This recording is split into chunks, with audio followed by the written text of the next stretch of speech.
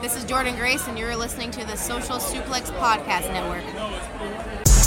BWB, this is One Nation Radio. You better get it right. Rich Latta, James Boyd came to give them life. The Blackest Wrestling Podcast has come to kick all ass and drop it 6 feet if they kicking trash.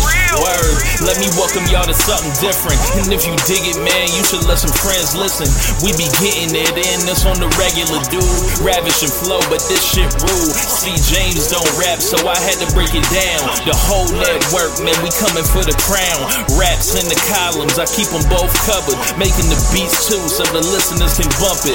Hit us with the rating, yeah, I'm saying it's a 5. Before you hit it, talk, bob your head side to side. It's One Nation Radio, and this is the beginning. It's Rich, and I'm here with James. It's time to listen to One Nation. We got to unleash the power of the pyramid. This is Mike Sempervive from WrestlingObserver.com. Check me out on Wrestling Observer Live every day. And also check out your boys, Rich and James, on One Nation Radio. Hi, this is Kenny Omega. We're listening to One Nation Radio. Check it out, guys. These guys know what's up. Big Kenny Omega fans, and that's all that counts to me. Goodbye and good night. Bang.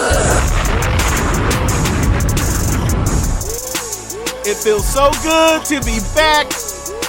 What's going on, y'all? Ladies and gentlemen, boys and girls, children of all ages. I just did the road dog shit. Anyway, welcome back to One Nation Radio. I'm James Boyd, and here with me, I have Rich Latta. What's going on, man? Not much. Very happy to be here. Blessed to be back. And it's One Nation Radio, God damn it. And, man, I said I would explain, the hiatus when we came back. We haven't done a show since the Revolution preview, and it was, I came down with COVID-19, and I had a fairly difficult battle, I would say. There are people I think that got it worse than me, for sure. But I did indeed spend time in the hospital. I spent about 2 weeks by myself, like a little more than 2 weeks. I haven't seen my wife since March 12th, and I miss her a lot. And I'm going to see her today. She's coming home finally today, so. You already know what it's about to be. Oh my God. But yeah, it was really one of the most difficult things of my life. I'm glad that, I had the support of my family and my friends, and, some of you guys that knew, that listen, you guys support as well. Why we hadn't done a show. I told a couple of you guys, in private, and, I was just really, it opened my eyes a lot, to a lot of stuff. And I don't want to say it was good for me to get COVID or anything, but like I've suddenly just got like this new lease on life, just looking at everything like so much more positively and appreciating everything while I'm here. And I've been on a musical fury like the last, I'd probably say 5 days, like talking just dozens of beats made and new songs to come, and a mixtape that's coming out of nowhere or whatever. I've been sending James stuff and reinvigorated myself musically. I feel like I've just like I said, I got a new lease on life, and I just missed doing One Nation Radio a lot. I did my first show back with Floyd Friday night. If you guys want to check it out, called and he called me the King of the Victory Lap, which is fucking hilarious, by the way. But this is my home. This is One Nation Radio. This is, the flagship, the longest running show, and, no one's going to do it like us. And I hope you guys obviously I would assume you guys understand why we didn't do shows, but we're glad to be back, and I'm glad to be back here with James. I was in constant communication with him the whole time. Shout out to Jeremy, shout out to Dan, Josh number 2, Josh number 1, Jamie, my mom, my wife, my grandmother, Alex, everybody that just, that cared for me, and the doctors that gave me this experimental drug. It was called like Bam Lanny V-Bam or some shit like that. And I was in the hospital, I want to say, for 5 hours on a Monday. I ended up having like a panic attack one day where I couldn't breathe, and I was on the floor for like 15 minutes. It felt like I was fighting a motherfucker like Wardlow and Braun Strowman combined, and it was just like, stay down. Like it was, and then I would easily get winded as soon as I would stand up. And I had no appetite for a lot of for I probably say like a week and a half. I had no appetite. I was just drinking juices and vitamin waters and just trying to keep as many fluids in me as I could. But it was very difficult, but I made it through. I'm blessed, and I'm feeling pretty good. And look out for that new music. This is the best music I've ever made in my life. Like, I don't know, James, if you'd agree, but it's a high bar. It's a high bar. Yeah. So I'm ready, like, just to attack everything right now, like everything when it comes to like the podcast, working with different people. You guys are going to start seeing more guests come on the show and just more collaboration, because one thing I was really feeling, and I expressed this to James, before I started watching all these rap documentaries, and just feeling like, I don't want to do all this stuff alone anymore. Like, I don't want to just like, be my own just creative things. Like, I need the collaboration. I need the reaching out to different people, and just, I feel like I've learned to listen more. I've had a new barber cut my hair yesterday, and it took so long because we were just talking about each other's lives to each other. And it was incredible, quite frankly. So look for higher quality audio, look for higher quality everything from me. Yeah, man. Like, I don't know how to really speak on it, because obviously you just, put everything in there quite well, better than I could ever say. But like, I don't, you kept saying a couple times that like we had constant communication. Did people think that we like had some falling out or something? Nah, it's just, okay. I mean, I don't know, because the way you put it was like, where people were like, well, where's Rich? Where's James? Like, nah, it's just like, I didn't do a show. Like, I could have done a show, but I was like, nah, I'll leave that as something for Rich to, want to do as motivation to, like, get healthier, that sort of thing. Like, yeah. I don't want to be like, just, do this thing and move on. And he listens to the show and be like, and then just listen to it and, feel however he feels. Like, nah, like, come back to the show and we can do this shit. So, yeah. That's kind of why we didn't do a show, whatever. And like, it's funny because, like, it used to be times earlier in the show's run where, like, there would be gaps of like a month or something like this, right? Mm-hmm. And like, this is the first gap we've really had in like years, 3, 4, 5 years, something like that. Yeah. So, it was kind of weird not doing the show or whatever else for a while, but but we're here now. So like, we'll recap some of the stuff. And then like, there will be format changes in the future going forward. Like, the show we will not have like these near 4 hour marathons that we've been having at times. But like, I feel like we have a better show to give y'all, because we'll be able to fit more into it and less meandering and stuff, whatever. So we can, we'll come up with more fun things. So, that's something to look forward to. Yeah, man, I guess we move on from there. I guess we got to talk about it. You put it on the thing. I wasn't even thinking about it. But, yeah, Roy Williams, head coach of North Carolina, ended up retiring the other day. I'm a Carolina fan. Rich is a Duke fan. I'm a Yankees fan. Rich is a Red Sox fan. It's kind of funny that we're best friends. But yeah. When Roy Likes Williams, Okada, I like Omega, all that. I mean... Yeah, like, as far as favorites out of those two, I get, that's also counts. Roy is a big deal. Like, I'm a Carolina fan, was born in 1987. I grew up loving Michael Jordan as much as everybody else did, and I was like, he went to North Carolina, I'm a North Carolina fan. It was that simple. I was alive and watched when, Chris Webber called timeout and choked away the national title game to Carolina with Eric Montrose on that team. So I remember that. I remember, like, that's really cool. But for me, like, I grew up, like, my North Carolina fandom pretty much kind of really starts at, like, the Jerry Stackhouse, Rasheed Wallace team. Like, for real, as far as, like, following the team on a consistent basis. So, a couple years after that, you have Dean Smith retiring. His longtime assistant, Bill Guthridge, ends up coaching 3 years. He gets sick of that shit, and he leaves up to Matt Doherty, gives the keys to Matt Doherty. Matt Doherty wrecks the fucking car. And it's funny to look back in retrospect, because they actually, when Doherty laid it down in 2000, they actually went to Roy when he was at Kansas at the time, and he had it up and running by that point in time.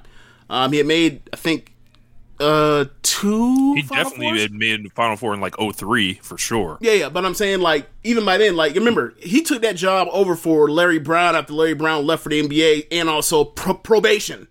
So, he gets there in 89, and then by the time they get to 91 or 93, they make a Final Four, and they made 2 in the 90s, and they made,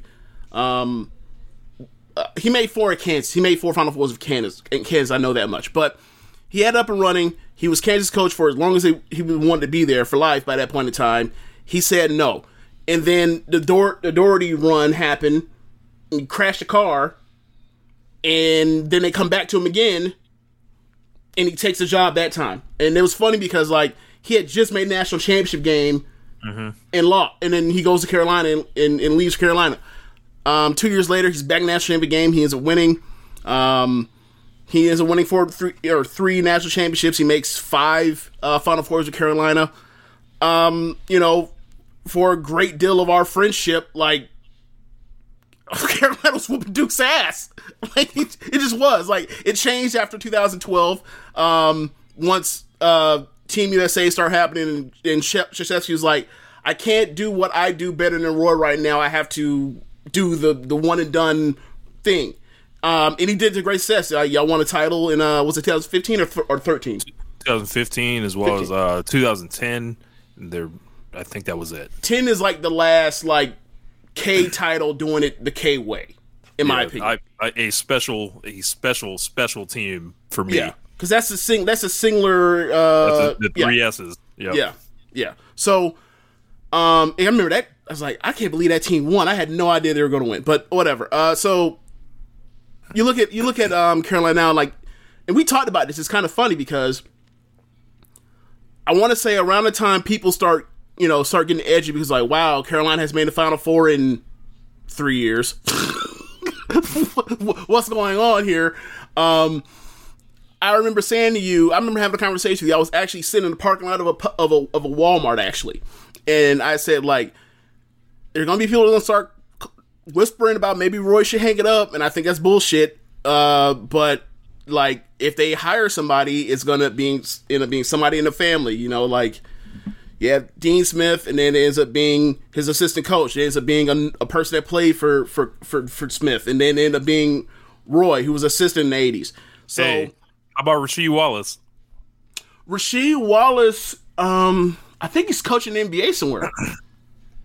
Yeah, I know he had an assistant job somewhere. He was assistant for the Pistons. Mm-hmm. Yeah.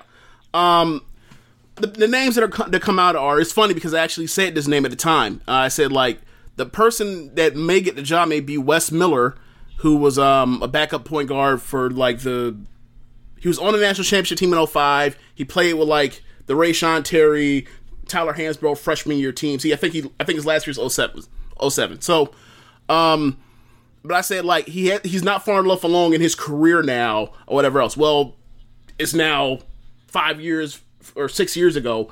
He's actually at I think it's one of the UNC / it's not Chapel Hill. Can't remember if it's Asheville or if it's not Central. Definitely not Central. Central HBCU.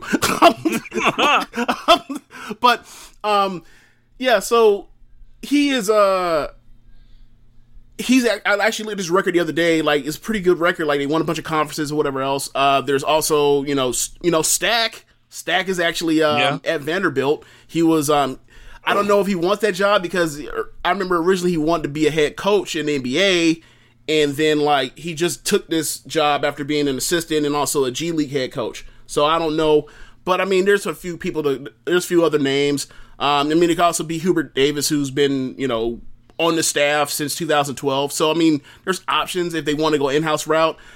I think Carolina's a big enough job to where, like, it would behoove you to do due diligence outside of the family. But, we'll see. But I would like, because honestly, I would like them to get out of the Duke Carolina role of just like, we're going to get all these dudes that have no ambitions of getting to the league, or have ambitions to get into the league, but you have to develop them over 3 years to get the fruit of that labor. Like, it's cool to have Tyler Zeller be really good, damn fucking good as a all ACC player as a junior and senior, but, like, that labor pain of having to watch him come off the bench or stink during as a sophomore, like, I can't. That's really rough. That's really, really rough. Marcus Page, another example of someone like that. Like, you've experienced that. I saw a great video with Marcus Page from Roy Williams. I retweeted it. It was just like, it just showed me the effect Roy Williams had on, lots of his players. Yeah. And I always respected Roy Williams, like, even from Kansas, I think that, it's rough because these are our legendary coaches that we grew up with, and they're all about to start dropping like flies. I was talking with Julian. He was like, K is next. Yeah. And I was like, man, he gonna lay it down and stop dyeing his hair, and then it's gonna be like, oh my god. Well, actually, I forgot Boeheim, but like Boeheim's not that level of K or Roy, so it's a little different. I think Roy is wildly underrated, and I understand why he's wildly underrated, because like the things that people talk about as far as you evaluate a coach based off the things that you can see. So like in-game strategy and adjustments. Oh yeah, Roy will come out there and get his doors blown off and not call timeout. What was it? Yeah. It was the Final Four against Kansas.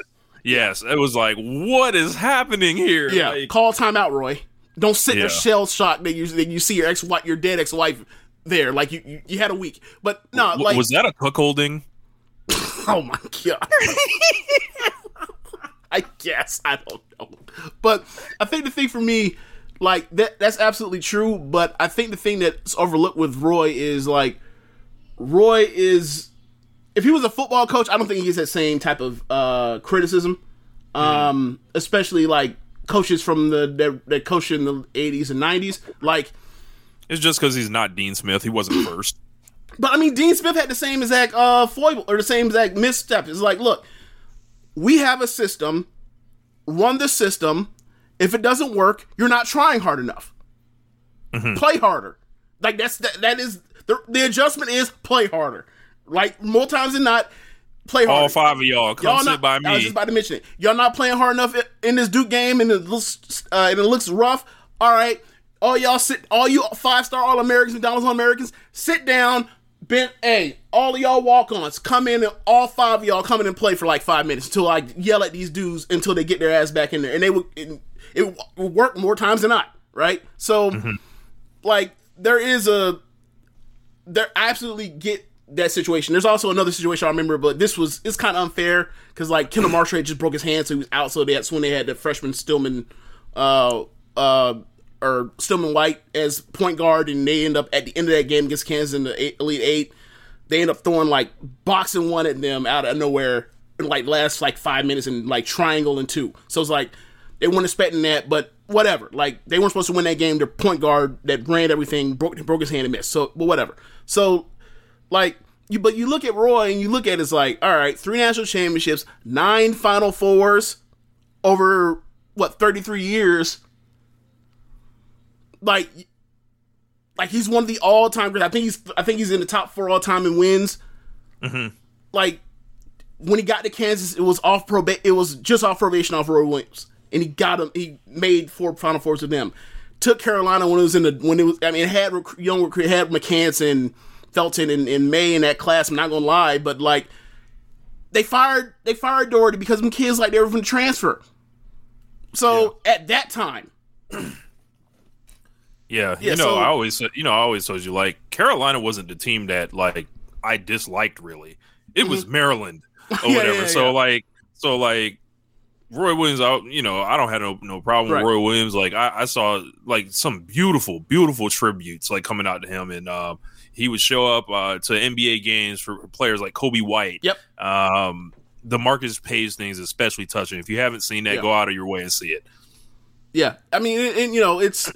But I just want to point out, like he is one of the like I don't want to say Mount Rushmore. That might be too high, but like, all right, compare his resume to Bobby Knight's. Who made more Final Fours? You know what I'm saying? Like, so it's one of those. Like, Roy didn't have to choke those kids either. Right.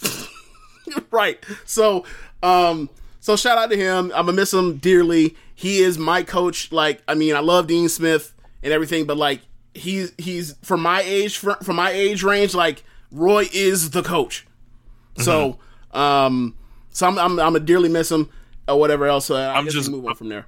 I'm just glad we got him as an active coach in The Last Dance, so he could like put on that Roy Williams charm, and like and build the legend of Michael Jordan. Like that shit was fucking hilarious. Yes, yeah. I remember telling you at the time, like Roy's been waiting 35 years to tell these stories to somebody, or on camera anyway. So yeah, I guess we move on from there.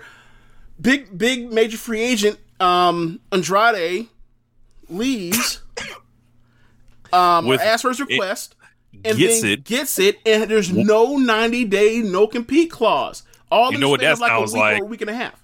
You know what that sounds like? What? Something happened. Something racist happened.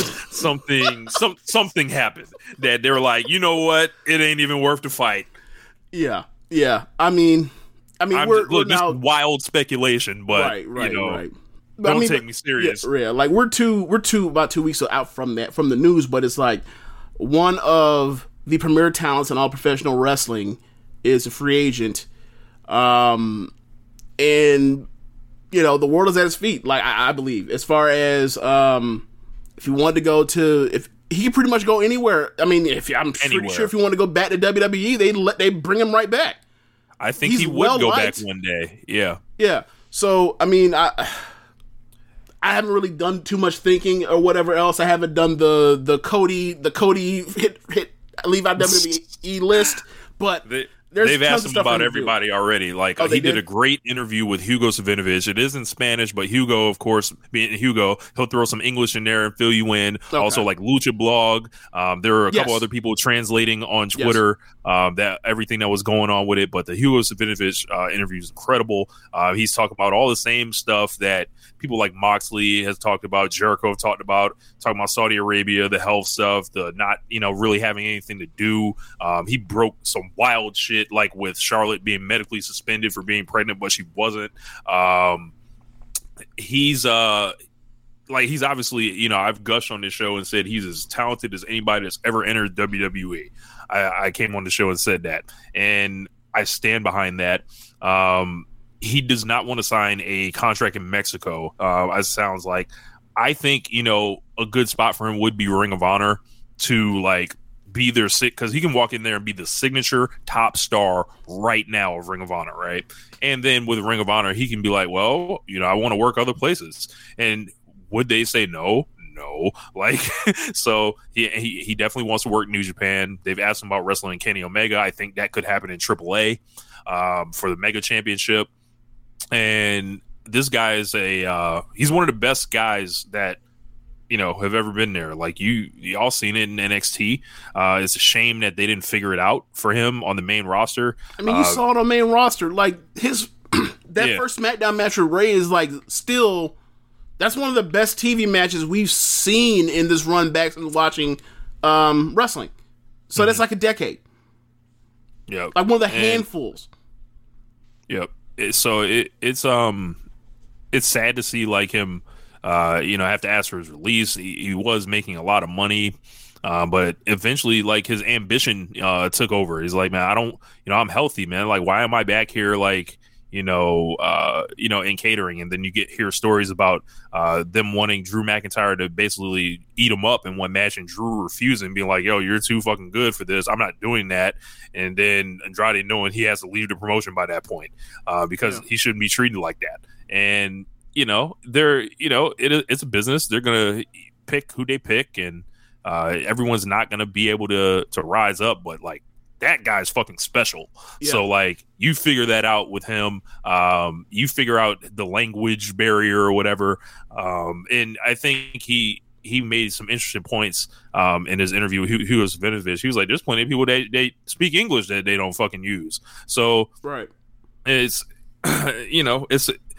it's everything we always hear, just confirmed again. Yep.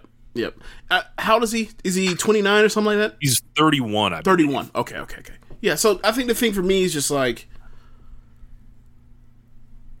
I never understood why. Like I understand, they sign way more people than they have room for because global domination, right? I get it. but they never use people to their strengths to even prime the people they want to push the right way, right? Like, what? There's no reason that Andrade can't be a setup guy and have go out there and go out there with Drew McIntyre on his way to taking Brock Lesnar, and then you go out there with him for like 12, 13 minutes, and you guys go kill it, right? Mm-hmm. They never do that, or they rarely do that. You know what I'm saying? Like, the simple things that help get Sheamus people has over. Sheamus has had that role, kind of. Right now, yeah. But, you know, Sheamus also owed money at this point in time. Mm-hmm. Like, you know, you look at Raw, you see Lashley and Randy Orton and McIntyre, who, you know, it's his second run back, and, you know, Bray Wyatt, who's been around since 2014 or 13, like, that's the top of Raw. You look at SmackDown, it's Edge, it's Daniel Bryan, it's Roman Reigns. Like, there's clearly some seniority thing going on or whatever else. I mean, but, you know, that it's your key vets that still can go with it. Well, not Bray Wyatt, clearly fucking not, but you get my point. Like, the older is like, the more people come in that are the newest thing or whatever else, the quicker he is to go to people that he has a longer relationship with, as opposed to the lifeblood of wrestling, which is new matchups, new programs, new faces to tell new stories with, or the same stories with a newer face, so it feels new. It's right. You know, like, that's the lifeblood of wrestling. Like, that's the reason why NXT has had its issues over the last year and change, or 13 months, whatever, 14 months or whatever else, because it's like, look at all of this stuff that's still here, and we haven't, like, properly utilized it to get more acts over. Anyway, yeah, so I hope the best for him. Good, you know, for all accounts, good dude. The story about Charlotte is absurd and wild. And she's not gonna be a WrestleMania because y'all failed the test, even though that was 3 weeks ago. Here's an idea. You came up with Rhea Ripley 3 weeks ago. Undo it or whatever. Like, it's so weird. It's so weird. But we just move on. And James, there's only one horsewoman booked for WrestleMania right now. How do you feel about this? I mean, I think that is one of those weird time of the year things with Bayley. And it's also in one way is vindication for me and you. Another way is also, like, pathetic that, like, she, you know, I thought that some of the stuff they had her do was just ridiculous, but at the same time, she did it for y'all, and then y'all do this to her. You know? Yeah. Whatever. And it's not like she wasn't putting her all into it. She clearly was. Because a lot of people really like that. Even you have somebody hop out the window and jump out to say that she carried the industry. Yes. So, I just want to see Andrade versus Kenny Omega sometime this year. Thank you, please. Yeah. I mean, we can do the list, but everybody has the same list. Him and the versus AAA guys who never got to wrestle. He's a CMLL. Like, him and Phoenix. Oh my god. Yep. You know, I got a little unit for him. That's the crazy part about it, is, like, Phoenix has been Phoenix and they can all turn on Pac. Say again. They can all turn on Pac, and then have to fight each other. La Raza. Like, I think the craziest thing about this is, like, think of how they've pretty much unleashed Pentagon in Phoenix since October, right? Mm-hmm. Like, so dependable. They're in my opinion, they're my favorite part of the show. Like, because they just go in there and just go score 50. I still think Andrade is a better wrestler than Phoenix. Mm-hmm. Like, I do too. In terms of like I think Phoenix is the best freestyler we got in the Cypher, but as far as, like, putting together a whole mash of, like, twists and turns, and it's connected and it's just, like, so solid together, like, I still will take Andrade over him, which is crazy because, like, he's scoring 50 like every other week, and I haven't even seen Andrade be able to do anything in, like, a year and a half. Like, that's it's crazy. But I guess we move on to talk about Jericho being on the Austin podcast, more WWE talk. Man, when does it come out? It comes out April 11th, I believe. Are you going to watch it? Of course. Okay. I was like, wondering, this is a landmark moment in wrestling, kind of right now. I mean, yeah. People are talking about, opening the gates, and they're doing the meme where like the guy is holding his lady's hand, and he looks over the shoulder, and his AEW is the man. He's looking at WWE, and New Japan is the missus that's like, what are you doing not looking at me? Like, obviously, I don't think it's gonna go that far, because obviously, like, it goes down there. It's gonna come down to booking, and you know how that goes, right? Mm-hmm. Like, if listen to me, hear me good, Tony Khan. If you are listening, if you are setting up something for a open the doors moment with AEW and WWE /NXT /whatever, just know that whatever you do on the first show, your guys must go over first. Yes. Because best believe, if you try to do some home and home 1-in-1 type shit, right? Like, if you're trying to do if you're trying to do Ohio State versus Texas, one at the shoe, one in Austin, best believe, if that first one has you going down, you will not ever get a chance to go back up. So just unless you get it on contract in paper, don't do it. But yeah. What do you think? What do you think they're going to talk about? You think it's going to be about the whole Wednesday Night War stuff and what he's been up to the past couple years? What do you think it's going to be about? I think they're going to talk about the Jericho leaving in 2017 and what he's been up to, and I think it's going to be more squarely focused on Jericho rather than him being a representative of AEW at this point. Right. But I assume Jericho is going to protect himself and slip that stuff in there. The one thing to be aware of is WWE does have control over the editing process. So it's not live. No, like it's not live. Okay. So I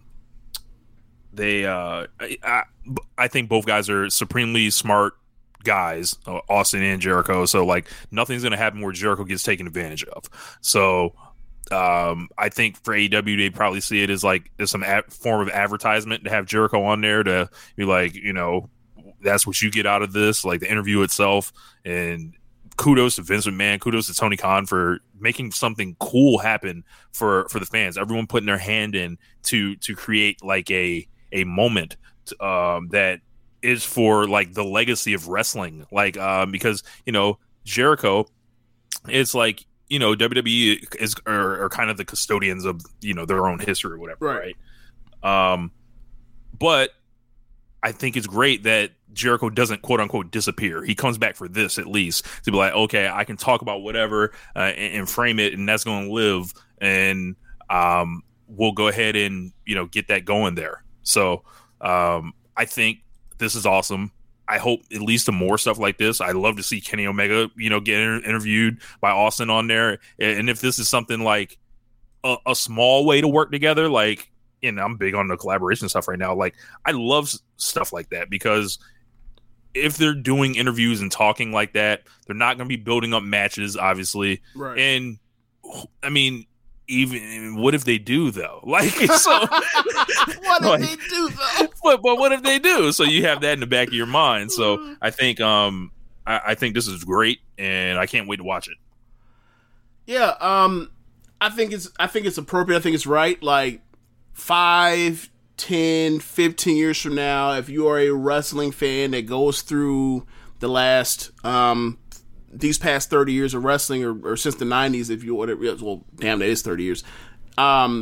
You're going to come away and you're going to see Chris Jericho in like at this point, or I don't care how long he wrestled, how much what he does with AEW, he's always going to be Chris Jericho of WWE. Like that's where he made his name. That's where he had his biggest moments. Like this stuff is added, like this AEW stuff is added, is icing on the cake for his legacy. But like the damn cake is WWE, right? Like no disrespect to ECW or War or or Smoky Mountain or none of that, but he blew up and got all his most of his notoriety and fame working in WWE. So it makes sense that, so for me, like, it's appropriate that he's back doing something or whatever else. And like, I don't hope it doesn't stop here. Like, I hope Big Show is able to come back at the place he's worked for 25 fucking years or whatever, or not 25, but 20 years more or less, and be able to do his stuff with Austin or whatever else, or also whatever project. Chris Jericho, being a master worker, he's in a contract year. He has turned himself babyface. Yeah. So there's going to be, I think Chris Jericho is going to attempt to use this to make himself a babyface main eventer again. It's going to work. And I think it's going to work. And I think we're headed for, him and Kenny. We'll probably hook it up back again at some point. Yeah, I wasn't even thinking as far as that far out, but like this MJF Inner Circle thing, it's so, in my opinion, it's so hot. Like it's going to work. Like Sammy and Hager and LAX or Santana Ortiz and Jericho, like it's already in motion. Like they're going to just have killer promos. They showed you in the that video package thing that mini Stadium Stampede thing that they did. Like they have the matchups, the tag matchups, the mid card Young Gun matchups, the Hoss battle, the top guy. Like it's all there. Yep. It's all there. And they can mix that shit up because everybody wants that Sammy MJF match still. Right. So, yeah, man. But yeah, it's good news, and like hopefully we see more of this stuff as more people go back and forth. Because like, can you imagine like all like it'd be Cody weird with all them guys Christian can't come on and do no WWE stuff like after all the stuff he did on the network with Christian Edge and stuff. And nah, man, it's goofy. It's goofy. Like, we all know they talk to each other. It's just this stupid thing, promotional thing. Like, if you can get over that, you can make some great content. And, like, we'll get to it in a second, but, like, the life's blood of showing these deep, stories is going back to, all these different iterations of it. So, I'm really happy for him. Yeah, so welcome back, y'all. We actually had to make a little adjustment. Rich is in the car while we're doing the podcast. He had something come up, but hopefully the audio's not too bad.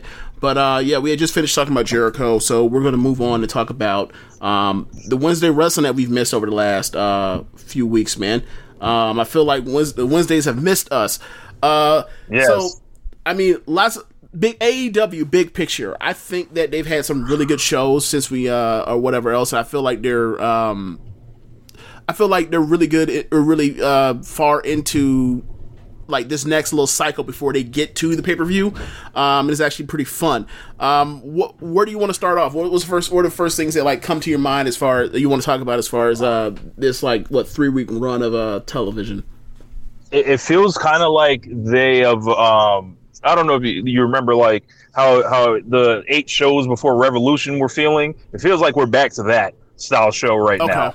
And I'd be remiss if I didn't talk about Thunder Rosa and Britt Baker. Absolutely fucking tearing the house down. I've been a Britt Baker guy since day one. I always saw the talent in her and was really happy to see her turn her career around essentially. And then Thunder Rosa has quickly become like one of my 3 to 5 favorite wrestlers in the world over the past, couple months or so. And seeing her get that moment was just fucking awesome and incredible. And they went in there, they wore it. They did attacks, they did blood, they did table spots, and they made history. And it wasn't like some bullshit. It wasn't like some marketing thing like it was the women's evolution and revolution and shit. It was like, no. These two people have a hot storyline. We're putting them on top, and the shit actually did business. And this is a big fuck you to everyone that has talked down about the AEW's women's division. We have analyzed it on this show, gave you the temperature at every turn, and I feel like throughout this year, AEW's women's division has been incredible, all things considered, with Jade, with the tournament, with Ryo Mizunami coming in, with people like Kylan King and Red Velvet developing underneath, Britt Baker there, Sheeta being the longest reigning champion in the company. This has been I don't think enough people are talking about how good the women's division has been because of the narrative that was out there from the grifters and the people that, just haven't really actually had the best interests of the women in wrestling there, trying to make them a cause rather than respecting them as performers. I think that they've been awesome. That match was like a representation of the growth. Chris Statlander's back now, and I think the sky's the limit for them. And they have depth upon depth going forward. I think obviously the Pinnacle Inner Circle stuff's been incredible too. Seeing a new unit like the Pinnacle form, awesome. I think people are going to, get to see MJF in a top star light. He was already a top star to me, and I think he's a guy that obviously next 25 years they belong to him. Kenny Omega just been incredible as a world champion. He's going to go to Impact, win their belt. Christian coming in. I was negative on Christian initially. After seeing his match this week, I am not negative on Christian. I think if he can add that value and they pull back a little bit on the theatrics of like outwork everyone and just let him kind of do it, I think he's going to go a little further, and I don't mind him at all in the company, actually. I think, everything that they've been doing, like with the trios stuff, the Bucks, of course, have been lights out. Dark Elevation and Dark have just turned into like WCW Worldwide. Tons of cool matches everywhere. Some you can let play in the background or watch closely, and they're actually giving you development. And there's layers upon layers of people that to be invested in. If you want to start following the journey of Kylan King, if you want to start following the journey of Lee Johnson, speaking of Lee Johnson, the fucking Nightmare family explodes. Love it. Super hot old school angle. QT. Also, I was a QT guy from the beginning. Vindication here.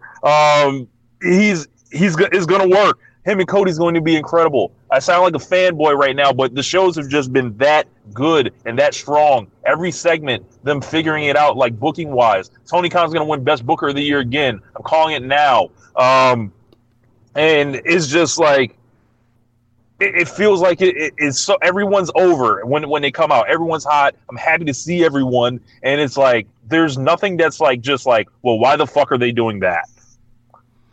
Yeah, really good set of shows. I think I'm not really too sure on like the whole. How the angle that they did for Pinnacle or whatever else, but like whatever, we're here now, we're past that. Like they beat the hell out of them, and like the promo after when they steal their locker room or whatever else, like that was great. And the next week when he cut that promo that like had a lot of Jericho of the year prior's like introduction to everybody that was in Inner Circle, I thought that was great as well. So like aside from that thing, like I like that little thing you can get rid of as far as like, well, who to know what would win and whatever else, and why is this dude like working these kind of circles when he's trying to also steal this, but he's also really setting this thing on the other hand, and now he really wants to war with these guys when he ultimately like that. Forget that part. Like that. I mean, that's valid, but like that's valid. The point. That's valid. That's valid. And since then, they've done a lot of really good fucking television. So it's like, yes, you're right, but it's also a really good fucking movie, right? So, the Britt Baker match, I thought it was a great match. I don't love as much as everybody else. And the same thing happened with the Arcade Anarchy thing. Like, I think it's a really good match, but like, I don't think it's as good as, say, Best Friends match with LAX in the parking lot. Like, I wouldn't say it's as good as that either. But yeah. I would definitely say it was probably like 4.25, 4.5. And then like the returns, the Orange Cassidy, the another theme song. I had never heard that song or that group before, and then I watched the video and I was like, man, this just fits Orange Cassidy so well. I feel like the Best Friends have finally clicked for me, and I get it. And with Statlander, like that's a strong act to have because eventually you can break it up. Or you can just let them ride. And, AEW has all the factions. I love the factions. Give me more factions. You can't get enough. Right. I like people having friends. Like, yeah, right. Like, I think the thing for me is, like, I didn't like that match. I didn't like that match, like, to 4.25. Like, I thought it was like, yeah. Like, I think a lot of it is, like, they may be doing too many stunt matches, or for lack of a better word, death matches, like you like to call them. Yeah. Right, between the barbed wire exploding match, the Britt Baker Sheeta match, and then lights out match, and then this Anarchy match. Like that was like 3 crazy matches like that in like the span of 4 weeks, something like that. So, I think for me, it's like I kind of got worn out on it. Like, I thought the best one as far as the actual work was the Omega match, and then, the shit didn't blow up, but whatever. Yeah. But yeah, like, I did like the fact that Trent, I was happy and surprised by Trent coming back. I thought he was going to be out for months. Like, I thought it was some super month long thing. Like, I thought he had, like, tore a pec or like, or fucked up his shoulder. Like, I was something with somebody who's going to be on for months and months and months. It didn't feel like it was that long, or maybe he got back and, faster than he was supposed to. But so I was happy for that. It was goofy with the whole thing, like, it's all of a sudden it turns to a 3-on-2 again, similar to the Backlight Brawl match. Like, why can't these dudes be people on a fair one ever? But whatever. Best friends do not fuck around in these death matches. Yeah, they are baby faces that will cheat. They have no qualms about, you think it's a fair one, you finna get jumped. But yeah, trying to think what else happened. The Kenny Omega, Young Bucks, Good Brothers, and Callis. Moxley, Callis is absolutely despicable. And, Kingston, yeah. Don Callis, absolutely despicable. Like, no redeeming qualities, just a vile human. I mean, yes, he is, but I do believe that he really does care about Kenny. Do you feel like he's using Kenny? Oh, not yet. Okay. Something's going to happen to where he's going to use Kenny just how he's used everyone else, and something's going to happen eventually, but it's not there yet. Callis will.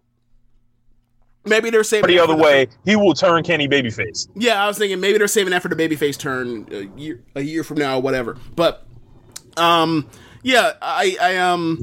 it's working really well. They've been able to. They've done a really good job. Well, they're telling a story anyway. Forgetting the pick people that are involved. Like, I feel like they told a good story to get to where they're at, to where it's believable that, they're about to have that trios match with Moxley and the Young Bucks versus Kenny and the Good Brothers. Like, I don't like what they did with Kingston, but I get it. Like, he was supposed to be blown up and off TV, so the next week they broke his leg instead. I wish they didn't break his leg. I wish they did something else, like something that's like, you don't come back. Sorry, I think he's coming back this week at the house show to cut a promo or to work. I think he's gonna have a match. I think that they shouldn't do that. You don't recover from a broken leg in 3 weeks. I'm not sure. Maybe I heard my information wrong. But okay, I don't know. Okay, like they had to do something to get. They had to do something to take him out of the picture. That was the plan all along. But they should have had a name for an injury that would be like, okay, he's going to be on the shelf for sure. But like, they say he tore his MCL, for example, right? Okay, you can be back you can be back in like a month. But like, you break your leg, it's like, nah, bro, there's atrophy from your leg being in a cast or a boot or whatever else. You got to come, whatever, or they'll explain it, whatever. But I feel like it would have been cleaner if they said it was some injury where, like, he's definitely not cleared, but he will be back, relatively in a short amount of time, right? Or before you know it, he'll be back. And I'm wondering, like, eventually, like, do the Bucks, like, kind of mentally crumble under, like, Don Callis, like, trying to manipulate them into joining with those guys, or like, it seems like we're already headed that way. Yeah, or it feels like Nick Jackson already sees this as bullshit, right? And do we? It's the only thing. My question is, like, I feel like there are 2 matches being built, but I don't know if they're actually like real matches. Like, Kenny Omega versus Nick Jackson and Kenny Omega versus Matt Jackson, like, in singles. You think so? Like, it feels like it's like the tag champions are feuding with the singles champion. I feel like they're feuding with the singles champion, but really it's for them to wrestle the Good Brothers. Yeah, I don't know, but like, this whole thing makes me want to see Kenny versus Nick Jackson, who's fucking pissed, walking by Don Callis and like, I don't care, like get the fuck out of here. This is bullshit, and I think. I mean, I think it's we're going to get a singles match. I think a singles match comes in there. I think it could happen, but I think more likely that what's really going to happen is you're going to, at the next pay-per-view, you're going to get the Young Bucks for the Impact titles or whatever the hell. So yeah, I feel like that's more likely because it's like, all right, like, you're going to have, whatever. Like they have the come with some justification for why Nick or Matt would have to be able to jump over the number one contenders to get to a title shot. You know what I mean? So, like, I mean, Moxley's only lost like one match ever, or 2 matches ever, or some shit. So it's like, you're going to jump over him for a title shot? I don't know, bro. Don't know. Yeah. Especially when like that man is right now. You heard his friend, he just got back. You cheated him in the 2 matches or whatever else. You tried to fucking murder him, or you want to pretend, or you wanted him to think that you're going to murder him in the storyline now, whatever. But like, it's, I don't think you just easily give that up, whatever. And then and that's part of that's compelling. Is like these are textured, realized characters, who knows what they do with it, but I feel like they're off to a good start or a good, point from, that debacle with the bomb not going off. But yeah, like I'm trying to think what else we. I love QT's unit, by the way. Yeah. I talked about it a little bit, but like, I think Anthony Ogogo is going to be a star. He has a great look. He's got the boxing thing, so like he's going to have the gimmick of him punching people and breaking their ribs and shit. Aaron Solo, just a solid veteran guy that's been around forever. I think QT's gonna take a big step forward as far as like. I think his question is going to be, can he answer the bell on the promos? And if he can, it's going to work. And the other guy, Freak Beast, is just like a fucking beast. So like he's a big brolic motherfucker. That's the dude that Moxley wrestled like a month ago, right? Yeah. But I mean, the thing with QT is like they can sit him down with Shivani in a sit down non-live environment to get whatever they need to get out of him. Like they have done that one promo with him, and he did feel kind of wooden, but whatever. Like they know now that like they can just sit him down and get more personality out of him. Like that's the reason why. Go ahead. I think it was such a hot way to set up the angle, like where they're doing the exhibition match, and then he just fucking steals Arn Anderson, and then they all just like Bedlam like comes out, and then it takes Red Velvet to run out to save Cody. Okay, I guess we got to talk about that part. So she's just like I saw you defend it at the time, but like I was like, but she clearly was a stand-in, like. Everything she's doing is the stuff that Brandy would be doing right now at this moment, but Brandy's not here because she's away. And like, I'm not saying that those are the circumstances. Yeah, I'm not saying that that's necessarily a bad thing or that makes her like some Brandy clone because she's clearly her own person. But like, pretty soon, they're gonna have to give her the mic again to further establish her as her own person, not like this proxy. You know what I mean? She did have She did have one of those breakdowns on Dark Elevation. Okay, I would say that she did have a good one leading up to the Shaq match. She did have a good one. So, like, I would say just give her another one to let her know, like, she's her own person. She is not, Brandy's, like, little homie. Right.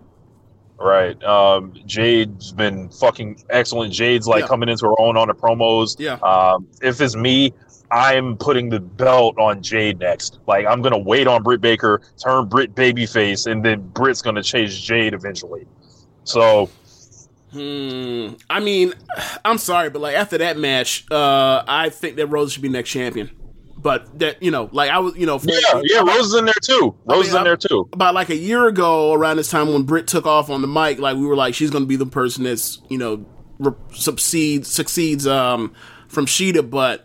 After that match, is like, nah, they got to get back to that first match they did with Sheeta and Rosa, and then have Rosa beat her, and then she carries it for Jade or Britt at the time. Mm-hmm. Like, because that match was something else, and like that was most like I understand they're doing the face that she made or whatever else, but like you go back and watch that match, that's mostly Sheeta.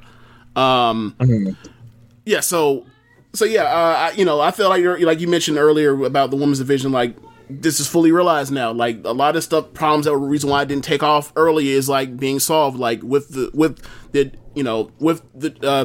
Rio coming in, with Maki Ito coming in for the time she was in, with having availabilities on Sheeta, like with the emergence of Jade, like with the kind of the push or whatever you want to call it of Red Velvet to the onto the main stage, like. We have horses now, as opposed to just like we have some people that are, you know, we either have wrestlers or personalities, but we don't have anyone that can really do both yet. Like, we have it now. So, I'm really happy from the time when I was like, you know, like, yo, some of this is their fault. Also, some of it is like just bad luck with injuries and like, oh, speaking of stats came back. She's in better shape now. Not to say that she couldn't work at the time, but it's like, you see that, like, she has been grinding to get back here. Like, you see it on her body how hard she's worked to get back. So I'm really happy for her that she's back. I can't wait to see her be thrown into it. Like, and I think Nyla Rose has been tremendously underrated this year. She's like had several matches that have just like exceeded expectations, and like, you know, I think her with Vicky is beginning to gel a little bit, and they're bringing the bunny in. What do you think of that whole part of like the Vicky and Tay Conti? I forgot her. Yeah. What do you think of the Vicky and the Vicky part of this equation? Like Vicky and Nyla being kind of ported into the Matt Hardy thing right now. What do you think of that? I like it because like because Hardy's always going to be on TV, so they're gonna you know, they're gonna eat indirectly off of it. And like I said, I think Nyla's been very strong of late after, you know, a rough patch, I would say, for her. And I think that you know, I think up and down the division, Tay Conti like has come a long way. And when she comes out, she feels like somebody now. Yeah, and it's funny because, like, the stuff that she's doing is, like, stuff that she was allowed to do for, like, 15 seconds in, like, a match where she would get squashed in NXT. And it's funny, it's like, all the striking stuff she was doing in these, like, enhanced matches she was in NXT. And it's like, you didn't think that she could throw V-triggers? Like, and that be able to carry a match for, like, 2 minutes? You didn't think like it's weird. Like they have too much damn talent for their own good to know what to do with any of it, you know. But yeah. I mean, I'm happy that she's able to showcase what she can do because like she's promising, but she's never getting reps. To like she's promising, and I'm pretty sure she is going to get reps now. So I'm happy for her. Right. I'm trying to think anything else we're missing right now. Do you want to go back and circle around the Cody stuff? No. Okay. Like I think it's just, you know. We're still in the opening act on that. We'll see where it goes. I like where it's at right now. Okay. So I guess it's my time now for NXT. Yeah. You know what's going on the NXT. I actually caught some of it last week. Okay. Yeah. So they've pretty much like it is the build to this double takeover thing, and I actually got to say like. For a 2-night takeover, they did pretty good. Like they did a little cheating with this gauntlet match thing to carry like probably like 45 minutes to an hour of it. But like otherwise, you look at it, it's like, yeah, that's pretty. That looks like a not wrestling. That looks like a takeover show on both nights. I'm trying to think. Like we'll get to it, but the tag match. Obviously, they were going to do Wesley or MSK versus Oni and Lorcan, and they're probably going to put the belts on MSK, but Birch, he actually Lorcan and Birch, Lorcan and Birch, not Oni and Lorcan, but Birch, I think he separated his shoulder, or he messed up his shoulder when he took a double suplex spot from Cross. I'm not blaming Cross, but like I'm not blaming Cross. Shit happens in wrestling, and it sucks. So it's going to end up being them versus the Grizzly Young Veterans, who they end up beating in the tournament, the final of the Dusty Cup, and also Legado del Fantasma. Legado del Fantasma has been hot. They have probably had the best set of matches outside of MSK in the Dusty Cup. So, you know, 3 great teams. I think it's time to elevate and go all the way and do it and put MSK over. Like they have the personality, they're funny guys, they have New Day-ish type of energy on their promos. So like they're one of the new people in NXT that like immediately came in and like have succeeded. So I'm happy for them. The next match on it is the number 1 contender gauntlet elimination match. What they did was they basically did a carrot on the stick thing where Johnny doesn't have a match for TakeOver, so he's going to be on the second night TakeOver, the one that's on Peacock. So what they did is we're going to have 12 guys at the time do a battle royal the final 6 survivors make it to a gauntlet match, and so basically they did a placement for who goes where in the gauntlet based on where you finished in the final 6 of that battle royal. So it was 12 people originally. Roddy, for some dumb reason, had a match. He opened the show last week before the main event where he was going to be in this. He ended up losing it to Cameron Grimes because anytime he sees the Undisputed Era logo, or he gets distracted easily in his match and people are able to counter him, so he left and says, I need a break. So who knows when he comes back. I hope it's not to screw over to screw over the finish of the Adam Make Cole sure and the finish the ain't pure. Yeah, dude, that we're talking about. We'll get to it, but we're talking about something special coming next Thursday. Jesus Christ! But so the people that were in it were the people that are going to be in this gauntlet is going to be LA Knight, Dexter Lumis, Bronson Reed, Isaiah Scott, Swerve, obviously, Cameron Grimes, and Leon Ruff.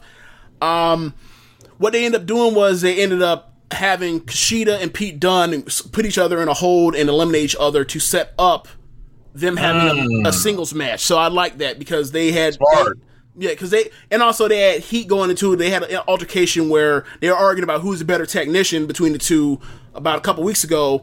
Then they had it going. They got into it and eliminate each other in this match. So then all of a sudden, almost like when Shivani calls it in, just got this from backstage. This match will be next week. It was pretty much the same fashion. It's like I like that. That's funny. Just like you see something hot, we're gonna set up something hot. And we're going to go through it. So, like, Kushida vs. Pete Dunne, that's a match I've been waiting to see. Like, I think about this. I wonder if it's already happened, because, Kushida used to wrestle in England a lot. Yeah, I'm pretty sure. It's they might be familiar with each other. Probably some what culture pro wrestling shit probably happened, yeah. So, yeah, I can't wait to see that. Like, when it comes to Pete Dunne and Kushida and people like O'Reilly and Strong and Gargano, I kind of I want to see these people wrestle each other eventually and get to it. Like Pete Dunne versus Gargano is huge on the list too for me. So seeing Dunne and Kushida, I can't wait. Like that's gonna just kill.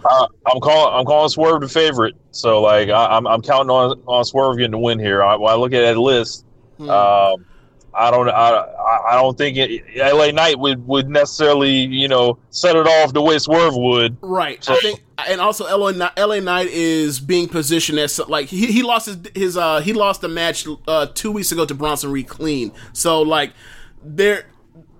he's going to get back at Bronson Reed eventually before he moves up the card theoretically. So I think there's that. With Isaiah Scott and Cameron Grimes thing, they ended up being the first 2 to get eliminated out of the 6 that made it. So they're going to start 1 and 2 on it. So what Isaiah by the run the gauntlet. It could be real, prime position thing for Isaiah to say look who he went through. He went through Grimes, he went through Loomis and Knight and Bronson Reed to get here. And also if he beats Bronson Reed, that's a play on what they did a couple months ago when Swerve started turning heel. So God, I hope they don't let Dexter Loomis win and then finally do Gargano and Loomis again. Dude, you know how furious I'd be. And also another thing, in that battle royal, because it was 11 people, right? So that means it's it's 5 pairs plus extra. So the 5 guys with the bell ring started going at it, right? So you had Leon Ruff, and you had Swerve, you had Kushida, and you had Dunne immediately attack each other, and then everybody paired off, and the one person sitting in the corner, no one wrestles for the first 2/3 of the match, maybe 75% of the match is Loomis just sitting in the corner, and I'm just like, dude, this is just the worst. Show me one fucking metric that shows me that he deserves to be on TV. One, let alone being on on Takeover. So whatever. But yeah, match should be great. You got guys in there to be able to carry that thing through. It should be fun. Like I said, Dunne and Kushida talked about that. Hungry guys. Yes, a match that I did not know I wanted until I had the first even hint of it happening. We had Ciampa teaming with Thatcher. You had because Thatcher was in Indies, was in Ring Conf with Walter, obviously. You had Imperium looking around them when they were in the Dusty Cup saying, what happened, let's talk. You know, you had Bartel and Eichner talking to him backstage, and you're like, what are they talking about? And you're like, oh yeah, ring comp, that's right. This could be an Imperium thing. They want him in Imperium.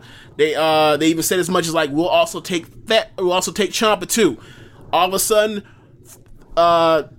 your boy is nowhere to be found. We ain't seen your boy in weeks. We have not seen Thatcher in weeks. All of a sudden, Walter shows up. He chops Ciampa one time. Like the next week, Ciampa comes out, says he wants a match.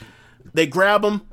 They rip off his necklace thing that he wears. That he later talks about in a promo that he smoked. It, by the way, but he rips it off his chest, chops him again, and then he lays there and sells. And as Ciampa also reaches over to grab his necklace, next week, this is why he asked for a title shot for the UK title. So get the match and all that. And then last week, he talked about the necklace, talked about how much it meant to him. They said, this is the necklace that my wife and my child gave to me before I went into neck surgery.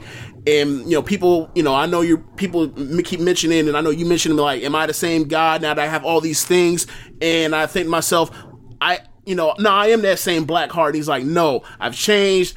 You go through all these things. It's one thing to be on a mountain and you come down, you go through all this shit and you try to make it back, and it changes a man. And he's like, when I fucking see you on Wednesday, I'm gonna change you, and you have to see this. So you have to go through the same thing I did. I was like, I love this from. He smoked it. So, then you have Io versus Raquel. Bro, they giving Raquel everything. Everything. Bro, I heard they making Io Shirai look dumb. I heard just getting whooped. Bro. Like, losing fair ones. She like, lost 3. All that. Okay. I want to say they had 4 altercations. I feel either 3 or 4. She won the very last one at the end of the night, but before, she lost them. She lost the other ones where she just walked up to her straight up, started the fight, and lost. The second to last one, they were in the back, and Io would have been nominated for LeBron James You Bum of the Week out here. She would have been. She would have been. She wouldn't have won, but she would have been nominated. Rhea lifted her up, and she's by drywall. Drywall, you can break through it easy, but you don't know what is coming on the wall. All of a sudden, she lifts up Raquel lifts her up and swings her like a baseball bat through the wall, and the camera all of a sudden pans and slides and and follows out the hallway into the other end of the other side of the wall, and you see all the dust on Io. I was like, they're giving Raquel everything. Like, and then at the end, after Raquel had a match, Io comes out, the locker room empties with refs and with geeks, or PC geeks, and then Io dives on top of the crowd. The crowd falls down, very similar to like the Roman suicide dive. And she ended up celebrating at the end of the night. But really hyped for it, really physical. I think they're going to have like this great, These two have wrestled each other for years. They have great chemistry. I've seen them on house shows when Raquel was nowhere near as polished as she is now. Yeah. And Io's like gotten stuff out of her before. So I anticipate that this is going to be awesome. Yeah. Another thing is like with her match, Raquel's match with Ember a month or 2 months ago, like you can absolutely have somebody bumps and drums and jumps all around her while she's looking impressive and just doing all power spots. Like they have she can be Lex Luger. You can absolutely do the Flair Lex Luger thing, absolutely, or Flair Tony Atlas thing with Raquel. I don't think you need to do that. I think she's proved enough to where like she can carry some of the stuff, right? But you can absolutely, if they want to be lazy, they can absolutely do that match where she just runs around and just does monster spots and it still works because of Io selling and bumping. You absolutely could do that, but I think they're going to do a little bit more. But it's going to be based on the cat and mouse of that dynamic. The second night, Ember and Shotzi versus Candice and Indy. Now for the NXT Women's Tag Titles. Now I wish these tag titles didn't exist. And Rich, did you hear what happened? How this all came about? Yes. Yes, just absolute little brothering of NXT and bad finishes and just like, wow. Yes. They bring in Nia, they bring in Shayna, they have a match with Raquel and Dakota. They were going to do a spot where the NXT team, the ref didn't see the NXT team tag in and so Dakota lost. What ended up happening is they missed the tag. So they really didn't tag out, and then they beat Dakota, and it's like, well, what? Because after that happened, Mark Carrano. Or I'm sorry, not Macarano, but Adam Pearce, SmackDown GM that gets into Roman Reigns, came out of nowhere, issues in a second ref. They in NXT or the main roster team steals the pin, but like they missed it. They actually missed the tag, so there was no tag. So there was no screwing. There was bad execution to screw up the story. So the next week they didn't ditch story or come up with some way to give them the title. They just pretend it never happened. It was like, yeah, Dakota, Raquel, here's your belts. And then the team that they beat in the finals was Shotzi and Ember. So they had the match, and then Shotzi and Ember beat them. So it was like, okay, so you decided to make them tag champions just for them to lose in the first fucking day, and then their belts that they shouldn't even have because they actually lost the fucking match they had. I fucking hate it. Anyway, they're having a match with Shotzi and Ember. They have a match with Candice and Indy, and they actually face each other in the semifinal of the Women's Dusty Cup. So, who knows? Maybe Candice and Indy end up winning. Candice cut this great promo talking about how it reminded me of, well, I'm not going to remind me of at the time, but she basically said, like, I'm a champion that hasn't won a belt. I'm fucking changing that come Takeover. So she shows the growth of, like, this is a person that, like, could not cut promo to save her life seemingly 2 years ago, and now, like, she is a comfortable promo now, and she's not some over-the-top character. She's just seemingly herself, but, turned up the snidiness of the I'm better than you part. So Devlin versus Escobar for the cruiserweight titles is in very similar fashion to there's one champion, belt got not stripped, but they made a new champion last year, and they brought Devlin back to the States, and Sean shows up and pulls out a ladder and throws it in the ring, and it's like, you already know what it is. It's about to be WrestleMania 10 out this bitch. So unification ladder match.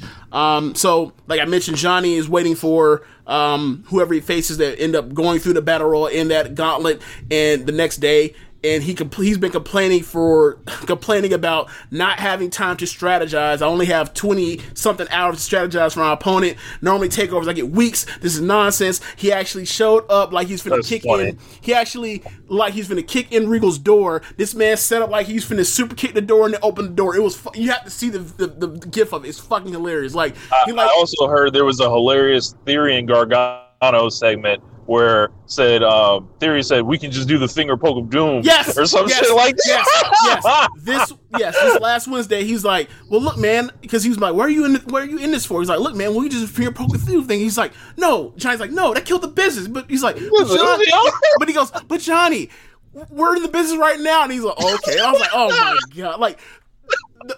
It's so funny. Like, bro, fucking great. Every single like Johnny in the way and like this family dynamic of Johnny is a dad, Candice is a mom, Indy is the older daughter, and Austin is like the young dumb as a box of fucking rocks son is like the best. Like they did a thing with them trying to get out of the Loomis thing like a month ago where like Johnny paid a shrink to tell him that that Loomis actually hates that man because he was actually having Stockholm syndrome.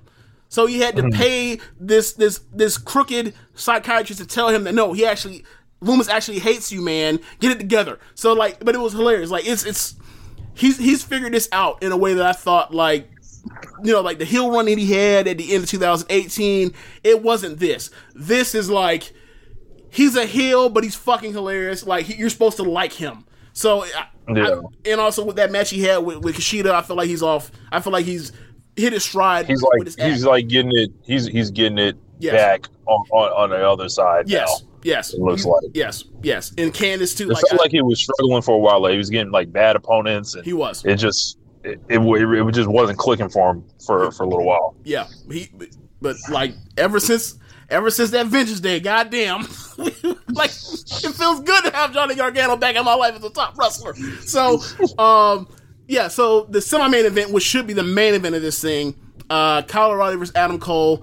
Rich, did you see the video package scene that they did? That was like I caught some of it. I was kind of watching it with the volume low. Okay. But everything I heard is that it's incredible, and I saw the way they were shooting it. I was like, oh, this looks like the Star Devil thing. AK.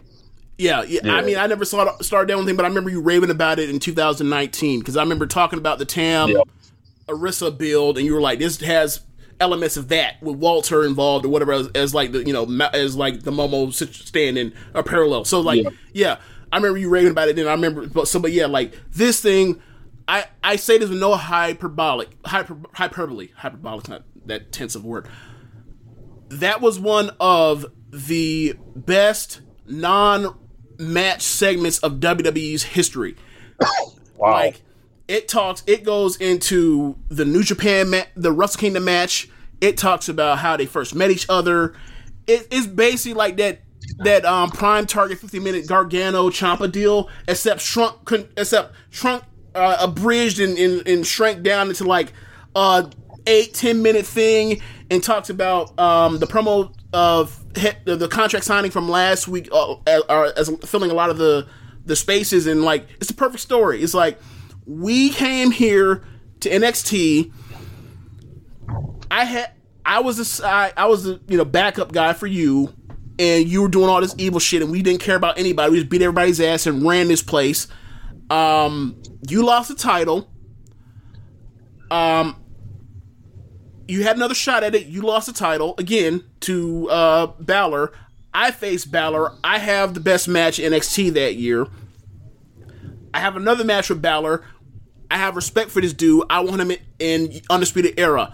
That, and basically Adam Cole says, like, that's when I had a revelation of like, oh, okay, you're not really a winner. You're a side guy. We thought we were all dogs. You're not a dog.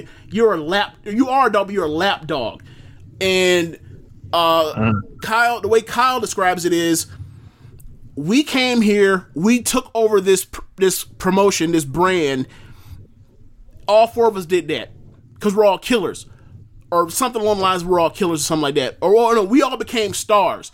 But I'm the only person out of us four that actually became a better person, and talked about like when he was helping, more or less alluding to stuff with like helping out Drake Maverick when he was getting his ass whooped earlier at the beginning of the year or whatever else, or towards the end of last year, like talking about that stuff, and then like talking about how he turned babyface in his relationship with Finn Balor or whatever else, and it said like, bro, I think it's along the lines of like, I have to pretend that everything that we did over the last few years meant nothing, because if I think that like it meant something, I won't do what I need to do because I need to put you down. Classic Triple H line, put you down. And he says that like, look, I don't, and when I think of it as far as our friendship and as far as it mean nothing, like I sleep better. I sleep at night. I sleep good at night now in ways I didn't before. It's just talking about like, you're evil, you're a jerk, I changed, you didn't, and then like Cole sees it as you've become somebody else, and like I'm burning Undisputed to the ground. Like it's I don't want to say out of nowhere because they've been building this for months and months now, but like getting to this point from when he kicked him in the face is like, this is one of the hottest, most personal NXT feuds in years. Like I've talked about this with the Balor thing. It's like I've always liked O'Reilly, but I did not know that he was this level of promo. And once you put that with like what he did with the Balor thing into here with Cole, and Cole's obviously a way another level of promo than Balor, it's like this feels like this should be like the WrestleMania Takeover main event. This should be, but it's not, because we're going to talk about the next thing. Balor vs. Cross. It's it's the hot. It is the WWE Wrestler of the Year so far, Finn Balor, who's been hot as fucking fish grease since October, versus Cross, the person that never lost the title because he won it, and he fucked up his shoulder in the week when he won the title, and he's back now. God bless him having to follow O'Reilly and Cole. God bless him. God bless him. That's pretty much all you can say. Like, all I'm gonna say is this: if Finn Balor gets a great match out of Cross, like, great. That's a success in that. I don't really know who wins. I would prefer if Balor stayed champion, but honestly, like, at this point, like, given all the stuff, the way he looks, the way he talks, the way he dresses, the way he acts, his size, Like, there's no reason why, like, Cross couldn't be called up. Like, I personally want, I think the best story for NXT going forward would be, he does this thing, O'Reilly does this thing with Cole for a while, and then eventually we get back to Cole O'Reilly, and O'Reilly becomes the NXT champion. Like, I was saying this during the year-end thing, now that they're going all the way with this Cole thing, I don't know how you're going to have something this fucking hot. They're going to have a classic fucking match, and then eventually, like, just let that just slide or whatever else. Like, no. They have to finish off the story they've told since the beginning of, or since the fall. Like, I don't know how this happened out of nowhere, but, like, O'Reilly has become my favorite watch in NXT, with his matches with Dunn, his matches with Balor, he's just knocking out the fucking park. So yeah, man, I think we should just move over to talk about some small Stardom things. This morning they had a Stardom show. You haven't seen it yet, and there's a lot of stuff that comes with it, so we'll talk about that on a later show. We're going to do a midweek show to preview WrestleMania. We'll talk about that show then when more people have been able to see it and everything. But if you haven't watched that show, leave now. This is a big spoiler. Well, I mean, hopefully you didn't read the fucking... Fast forward. Huh? Or fast forward, like, 5 minutes. Yeah. Hopefully you don't look at the notes in the description. Otherwise you get spoiled. But, yeah, at the end, after the semi-main event, Utami versus B, Utami wins the match. Great match. And B gets on the mic and says... Utami, lately she's been doing the thing where, like, everybody sucks. So, and I find it fucking hilarious, but, she's like, I think you're quite strong. I think you're a great wrestler. I think you've gotten better. And actually they had Momo, do, commentary. She had a match earlier. She came and, talked during that. So then she told Momo to come into the ring. She says, and Momo, I don't think you suck. I think you're my best friend. And then, she starts crying. I don't know if Utami started crying, but Momo started crying. And then she says that, like, she talks about how, her time here really shortly, and she says that this is her last match, and this is her last match in Japan.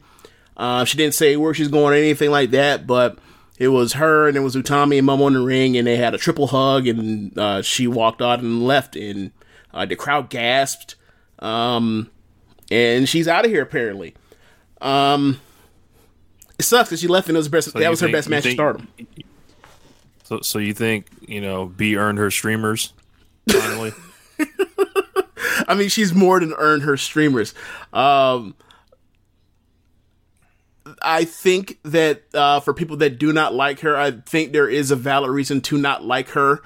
I don't think most people feel that way. I think most people don't like her because she took opportunities from my favorite, which is like, if you do not like B, I think a lot of that comes from things that weren't things that she did or possibly have done. I think you're more mad at Will Ospreay, not her. And when it comes to this, like her getting booked as a Red Belt champion, that's not her fault. What was she supposed to say? Oh no, I'm not going to do that. No, Rossi, no, get the fuck out of here. So, you know what? You want to give me the red belt title? You know what? I'm content working 6 woman tags. Right. I don't want any opportunity. I don't want any main events. Right. I just want to keep it right where I'm at, baby. Right. That's not for me, baby. At all. So me and you both like B. Me and you both think that she's gotten way too much shit for things that aren't in her control. Like, I don't know, what was she supposed to be Japanese for you? Like, we get it. Like, you don't like her because she's a white girl in Japan. It's fine. But let's not pretend that, like, that woman is not a good wrestler. I think that's absolute cap if people are doing that. Yeah. I'm going to look at her. I bet it's like not worthy. Her score. Her cage match score has always been ridiculous. Like, it's in the 5s. I looked at it earlier today. It's in the 5s. That's absolutely absurd. Like, do you know what a 5 looks like? Like, Like, what are some of the other 5 wrestlers that are around there? In Stardom, like Natsuko probably. Natsuko might be a 6. Let's see. Listen, I'm gonna type in like the most obscure person I can think of. That is just like middle of the road. How about this? Natsuko is a 6.5. That's absolutely ridiculous. Yeah, it sure is. But let's continue looking around real quick. Okay, my man Alex Wright, 7.26. Alex Wright was a pretty good wrestler back in the day. Let's see. B. Priestley, 5.69. Let's check out Lacey Evans. Oh my god, 5.78. Are you fucking kidding me? Like, if you think Lacey Evans and B. Priestley are on the same level, I'm going to need you to get your eyes examined. Yeah, or like put your, or reverse where like your eyes and your asses are because they're reversed. Right. Yeah, so I guess where's she going? Like, it's either AEW or like NXT UK, right? I mean, maybe it's NXT. I don't know. I really don't know. I haven't even begun to speculate. I just think, I haven't even thought about it. So what's her Stardom legacy? Let's see. Think of Gaijin champions. There's Santana Garrett with a white belt. There is Dark Angel Sarah. What's her name? Used to be a trainer in WWE recently. Yeah, Sarah Stock. Yep. She was the second white belt champion. Then you have Jazzy Gabbard, who was the second red belt champion. Got Tony Storm, and then you got B. As Gaijin champions, with the red or white belt. I have not seen much of Tony Storm stuff.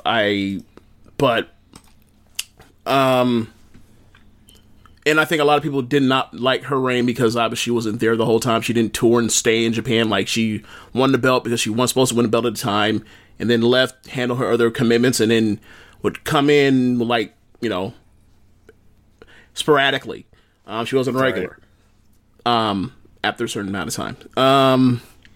Like, you look at B, like former red belt champion, two-time tag champion, one with Jamie, one with Konami, trios champion. Yeah, I mean, sounds like she has a pretty strong resume, and that matches with the match output. Yeah, like I think the thing with her that hurts her is a thing that hurts a lot of people is people watch Stardom, they watch the Korakuens and the big shows. These Cinderella shows or whatever else. And they don't really watch the TV / house show, whatever you want to call it, right? And that's no shade to anybody. You got to, watch whatever you can watch. But B was one of the most consistent performers since I started watching in January 2019.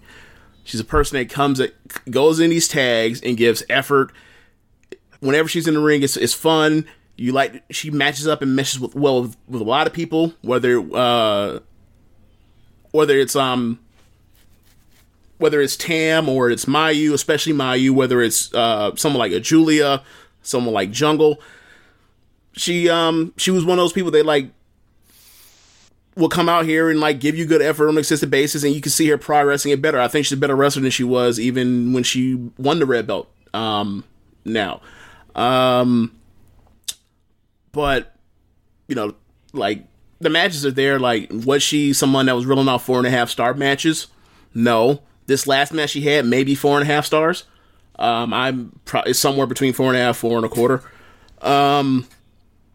And she gave her all in that match. She took one bump in that match where people tease the apron. I'm going to German suplex you and someone holds on the ropes for dear life. Oh, we're going to do it. No, the fuck you're not. She did that spot with Utami. Utami was able to get an elbow off and back elbow her, and she fucking took the bump on the floor. Half her back landed on the mat and the other half landed on the ground.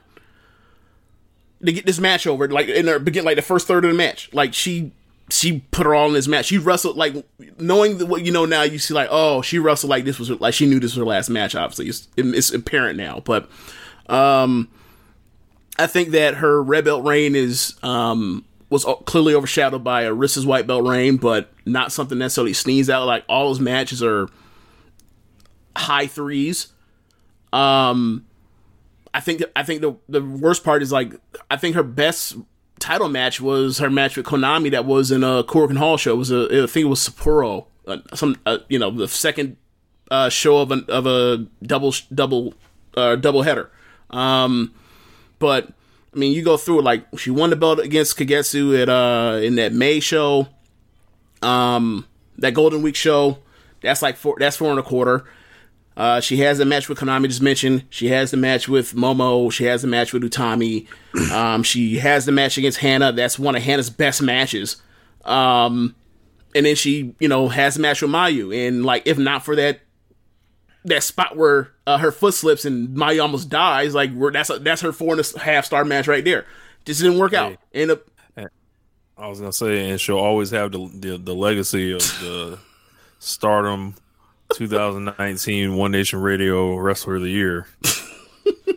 But to talk about that part where it's like the consistency and about her is like, I went through and looked through her the Grand Prix from 2019, and I remember at the time, or not time, I just remember her being like really high up there as far as like that tournament, as far as average star ratings from my star ratings or whatever else. I looked at it. She ended up being fourth, but really it's third because Utami only she broke her hand halfway through the through the tournament. Like the people that wrestled their 8 matches, she finished third behind only Mayu and Kagetsu. She finished just in front of Momo. And that's what I meant by like she brought it when she had the opportunity to. Like, she also has the match with the tag league final with Arisa and Tam against her and Jamie. She has her white belt challenge against Arisa in January of 2020. And then, she had to go away. And then she came back and she was in Oedo Tai. And it's real rough to be in fucking Oedo Tai around this time. Like, thank God she came back and was in Oedo Tai. And thank God that, like, they decided to... Sorry? I was going to say, what was that thing you were calling Oedo Tai right now? Oh, Oedo Tai is a crack house right now. Like, I was gonna get to that, but like, when she came back, when she came back, it was her and Konami and Natsuko being just one of the worst wrestlers in professional wrestling. And Saki, who's selectively good, and kids, and they end up pairing Konami and B together, and they were a fun tag team, and they had a nice run with tag matches and handed belts off to Himeka and Micah, and that was a good ass match. So, you look at it, it's like, also the big shows lately when they did that the October show, her match with Momo was like 3 3/4. Her when she gave the belt and dropped it off to Shuri, that was a very good match as well. Like, I'm sorry, you cannot convince me that I did not see what I saw for the last 2.5 years. Like, she's a very good wrestler that can, she is a, at worst, good wrestler that has very good ass matches and sometimes even a great match on occasion. There are people rating her a 0 out of 10 on Cage Match, so it's like, come on, it's completely ridiculous. Come on, like, I'd have to look through my match ratings from this year and last year, but like I'm this is always the thing with her on Cage Match. It was weird. I don't know, like, I don't know. I like who you like, but like to hate on somebody in general, like most of the community, I thought it was weird. But she's gone now, and she left y'all with the best match of the night on a big show. So sorry. Gotta hold the L on that one. How about it? Yeah. I hope she comes to AEW. Running back with a doctor. I mean, I think B works better as a heel. But we'll see. Yeah. But yeah, let's get to these listener questions. Questions. So we put a call out for questions, and thank everybody for sending those in. And we got a lot on here, it looks like. So let's go with the top. So first question comes from Stale Burger Bun. Hell of a name. He said, "Why is Cody the way he is?" Oh man, that seems like a podcast like on its own, right? Yeah. I mean, yeah. I feel like we've answered this question like in some way or another, like throughout like every week. The easiest way we can say it, the simplest way we can term it as, he loves his dad, and his dad, through all the great inventions and ideas he had in wrestling, he also had some stinkers, and he, you know, a lot of that stuff is all written down, and I'm sure he's gone through that stuff in his head, and like, I think the era has changed, but I think Cody has figured out a way to make a lot of this stuff work, and unfortunately, some of the stuff does not work as well, and some stuff that does not work out, you're like, what the hell are you thinking? But he's going to try things, and I admire him for that ambition, because it damn sure won't be me if I had gotten to where he's gotten, and then decide to like still try the things he tries. I think he's a young legacy person that got put and pushed very early in his career, probably before he was ready, and then he inevitably crashed back down while he was reaching probably his physical prime and all that. So I think he's trying to, you know, just prove something to himself and, you know, the audience, like, about how he wants to present himself and his style of wrestling. I think that leads to some erroneous decisions. It leads to some great stuff. I'll say this about Cody. He's got to be, his confidence and self-esteem has got to be sky high, because I'm pretty sure he's very honest with himself. He knows his abilities. He just doesn't care. He's just going to try to overachieve. Like, you know, there's always been, like, you know, the Jeff Jarrett type comparison there with those guys. And I mean, it's apt, but people forget Jeff Jarrett was like pretty good. It's just there was funny stuff with Jeff Jarrett too, especially all those times. Like, I watched some videos, like every Jeff Jarrett title win in TNA, bro. It's absolutely ridiculous. Like the way, like this, they booked this man like he was God Almighty. Like, I just nuts. But I don't know, man. Cody doesn't bother me the way he used to. And I think he's got something going with it, with being a babyface right now. I don't want to see him turn or anything. Like, I don't think it would necessarily fly. Yeah, I mean, he'd be great at it. Like, he would probably, you know, piss me off a whole lot. But I think he's kind of found the role he should. Like, look, man, we thought Cody Rhodes was going to be a main eventer 10 years ago, James. Damn near. Something approaching that, yeah. So we were right. Let's say that. Yeah, I think that about sums it up. Like, there's an over ambition that exceeds, that like doesn't cut off like the I don't know.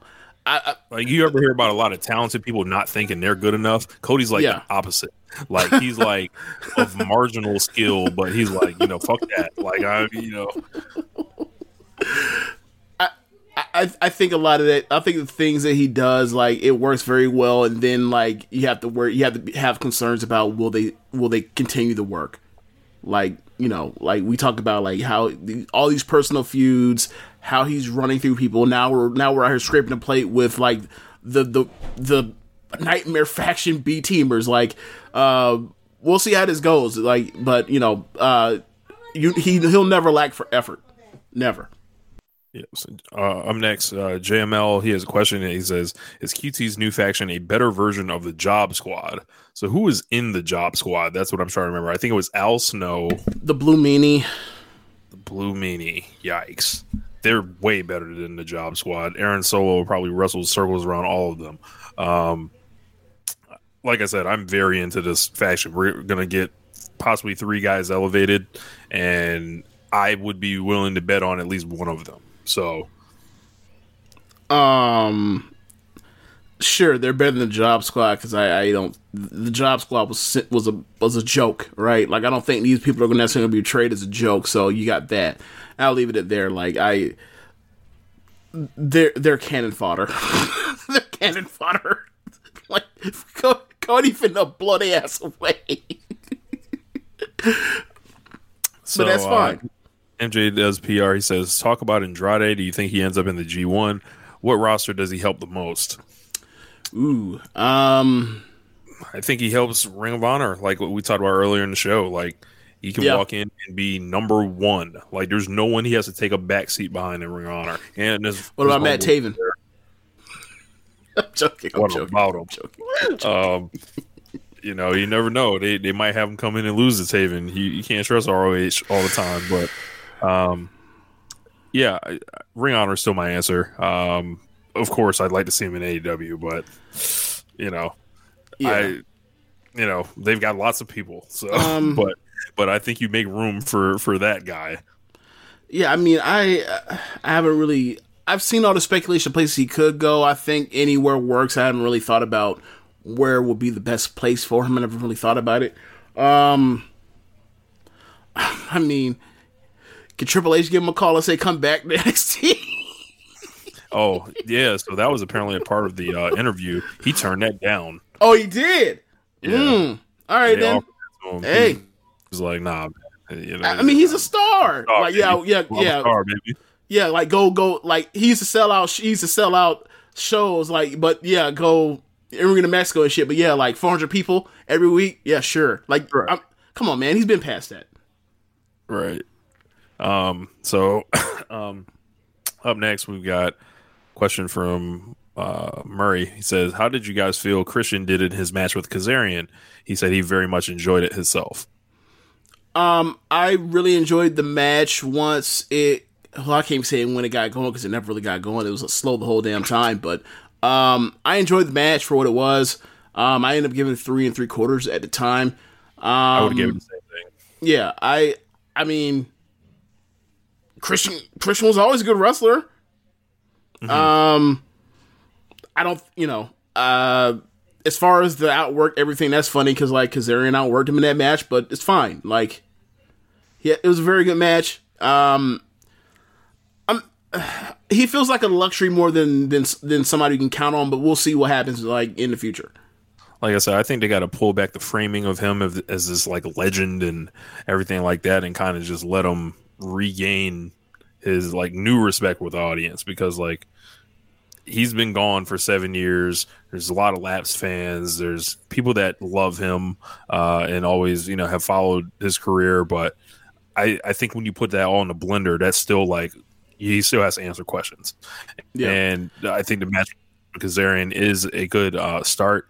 But like I said, it's just the framing of him that would not be, I don't know. And some of the coverage is patronizing. Like, oh my God, like the way people were jerking off over the match, it was like, I was like, yeah, it was a good match. But then they were like, everyone needs to work like this. And I'm like, no. Absolutely fucking not. Are you kidding me? Yeah. So like, it's just like, this is a style. And Edge got himself in trouble earlier this week saying all types of stuff about German suplexes and not selling and all this other stuff. And it's like, oh, yeah, and it's like, why can't you just? And it's funny, just let everybody rock, man. Yeah, and just to pull the curtain back, like me and Josh ended up having like a multiple like message thing. Josh Smith, keeping it strong style, about like a back and forth of people about people no selling Germans or whatever else, and then ultimately at the end of it, we came to the conclusion.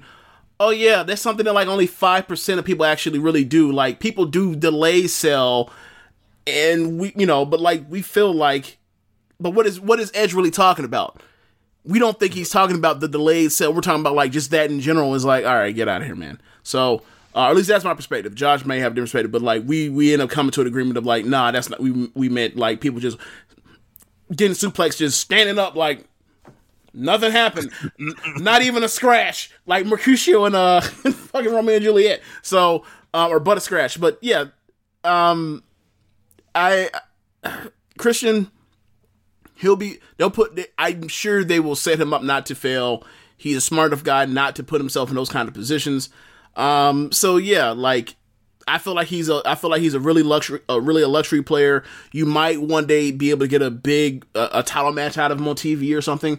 I'm interested to see what they do with him around, the next pay-per-view in a few months. And then we'll go from there. Yep. Do you think the New Japan World Title design is being overhated? Oh, before we move on to that, but just for the record, like the everyone needs to work like that is like no one needs to work. Not everyone needs to work like that. Like he had a 3 3/4 star match. Like that's fine. Like you know how many of those Tam Nakano has had in the last like 7 weeks? She's had like 6 of them. Like it's fine. Relax. Or 4. No, 5. I like 5. I like 4.75 myself. And well, I'm just saying, like, Tam has that many matches as good as that fucking match that he just had that people are globbering over in like last 2 months. Like, relax.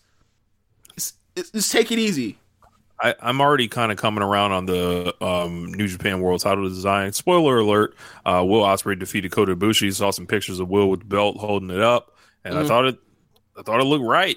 Like, I mean, and we might as well talk about Will winning the belt a little bit. It seems as if they made the belt for him and then put it on Ibushi first, right? Yeah. Ospreay, it has wings on the fucking design of the belt. Yeah, I guess. Yeah. This is I guess there are a lot of people upset about Will winning the belt. I say screw him. I think the Empire is the best thing going in New Japan right now. They unveiled Toa Henare, who now goes by Aaron Henare, completely repackaged, looks like a fucking killer. I saw a picture of it, yeah. And the unit around him, they're all like big, strong wrestler guys like Okan and Cobb and now Henare. And Will being the champion is just like, it's about fucking time. Like, he's been the best wrestler in the world before. Like, maybe still, like,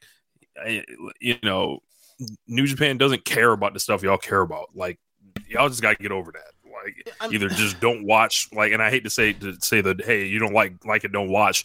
But like at this point, you're asking them to care about some shit morally that they don't give a fuck about in that country. And also what Will's accused of, they keep lumping him in the same class as people that have like done way, way worse stuff. Yeah. So it just all gets muddy with him. Yeah. What he's alleged to have done sucks. And what Matt Riddle is accused of doing sucks. Matt Riddle's way fucking worse. I don't want to do the Olympics and judging contest on it, but like Ospreay, if he had an office job or was some type of, let's say, like that's a job you get fired from. That's something you get fired from. That's not something you go to jail for.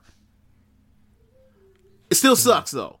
But anyway, getting to him as a champion, it's weird for me because like that's not what I envisioned for him. Like, let's say 2 years ago, if he were to have won the IWGP Heavyweight title, like he would not have been a heel in this faction. But whatever. Who knows how long this lasts? Like first title reigns like the first time heel champs. Yeah. This just Ibushi just lost the belt. In 3 They got months, all those stadium shows. They got Shingo and Okada circling him. Yeah. So we'll see. We'll see. Like, I mean, you ain't got to worry about the matches. That's not going to be a problem at all. So, I think I'm down with it. Also, I saw people, I guess, like, see the Stormbreaker for the first time ever and complain about the move. I saw that too. And I was like, well, one, what you're watching is in slow motion, so I don't know what to tell you. Also, have they seen the Hidden Blade? That's what I was about to say. And like his alternate move is when he charges at you from behind at full speed and elbows the back of your head. So if you want a more believable move, we can do that. Yeah. Like I'm trying to think, like what would be something. I can't say that with a Bushi because Bushi just hits you with fucking knees or lands on you. I would say like, yeah, this Bushi move doesn't look all that realistic. Like, okay, well, how about this move where he grabs both of your arms and then he shoves you towards him as he brings his knee up and like crashes his knee through your nasal, and brings your nasal. Sorry. That's all you see is black afterwards. Right. I don't know, man. Like you can make. I don't think it's some weak looking move. Like it's fine. Like he picks you up from a certain height and he drops you. I guess the complaint was that like the person spins as they land. It was like, do you think that makes the impact worse? Because like we have these things called power bombs, and you kind of get dropped from the same height. Obviously, there's no follow through, but like it's still the same idea. I drop you on the back of your head and your back from a certain height. Yep. Whatever. He wrestling also physics. says. Yeah. Murray says QT did the best turn of 2021, changed my mind, which looks like a joke question. He said, "Wasn't even for a question." funsies. I'm trying to think. Yeah, I'm trying to think if there has been a better turn somewhere, but my mind escapes me right now. A better turn, Adam Cole. But I mean, like, is it really a turn? Because like he was a heel for like 2 months. Or no more 2 months. We get my point. Like, yeah, he was a heel forever, and then he wasn't because long did Will Hobbs turn. I think that was last year. That might have been last year. Yeah, I think it was last year. Scorpio Sky turned heel, and that was pretty entertaining. Yeah, I think, but I would say this was more of a event, the QT Marshall thing, just because of the amount of people involved, not necessarily because of the magnetism of it. Yeah. Eddie Kingston would have had a great turn had the ring blown up. That would have been the one. It would have been. Yep. So I think there was somebody that started answering Murray's questions, but whatever. Let's see. Oh, back to JML. He says, serious question. Do you think that New Japan is creatively bankrupt, like Meltzer says? B, treading water because of the pandemic, and C, in the content business because of Bushiroad's purchase of Stardom. Okay, so it can't be. I mean, it's somewhere in between. Like it can't. Like I don't think they're creatively bankrupt. I don't either. Like the Empire's too good of a concept, and Will's too good of a wrestler, and putting that belt on him, like that tells me that okay, you recognize talent. This is not evil. Yeah, and. Damn sure not. And it is definitely not C because like the counterfactual is like Stardom's not putting that kind of doesn't have these issues. Like they're kind of on, maybe if they're not on all cylinders, they're on most damn cylinders. And then as far as the pandemic, another counterfactual is Stardom. Like Stardom has the same pandemic problems and all that shit, and had to go away on hiatus around the same time. They came back and hit the ground running with Tam and Julia. So, and Mayu's great title reign. So, like, I think it's just a transition time. These are the okay. Everyone, what's the joke? Or what's the Nas line? People talking labor pains, niggas show me the baby. Like, well, this is what happens when you were trying to get a new crop of people up and running. Like, from Evil to Sonata to Will Ospreay as a main eventer to Kota Ibushi, and having to fill in the paying off the lifetime contract stuff. Like, this is what they did. And I'm not saying that is that this is perfect, because obviously fucking not. But you're not going to hit 100 things out the park if you're trying to get up people that you're trying to turn people into stars that people don't immediately see as stars immediately. Like, you don't look at Evil and say, oh yeah, after you watch him the last 5 years, say, oh yeah, that's future IWGP heavyweight champion. You didn't. And then they made him champion. That's going to hurt. Yep. They tried. It didn't work. Yep.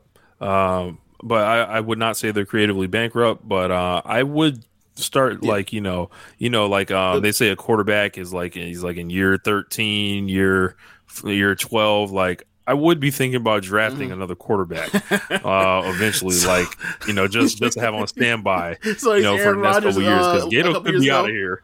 He's Aaron Rodgers a couple years ago. So correct. Like, I think the Ibushi thing this year was a lot of like, well, it worked for Naito 2 years or the year before when it was like, oh, he failed and he gets in on some last chance shit. And he took it to another extreme. But I think that Gato didn't account for the fact that like Naito's a bigger deal than Ibushi is. Yeah. Last question from JML. He says, "What's the best looking title currently, and your favorite title of all time?" The best. I'm gonna go with the AEW title, world title. Currently, it's just like too big, too many diamonds, too much platinum and gold, and it's just like it looks great on whoever has it. All time, it got to be Winged Eagle, Bret Hart's title. Yeah, my favorite title all time is a Winged Eagle. But I don't know. Like I'm at a point where like any belt that looks good, I'm like for example, like I think the new IWGP belt looks good too, right?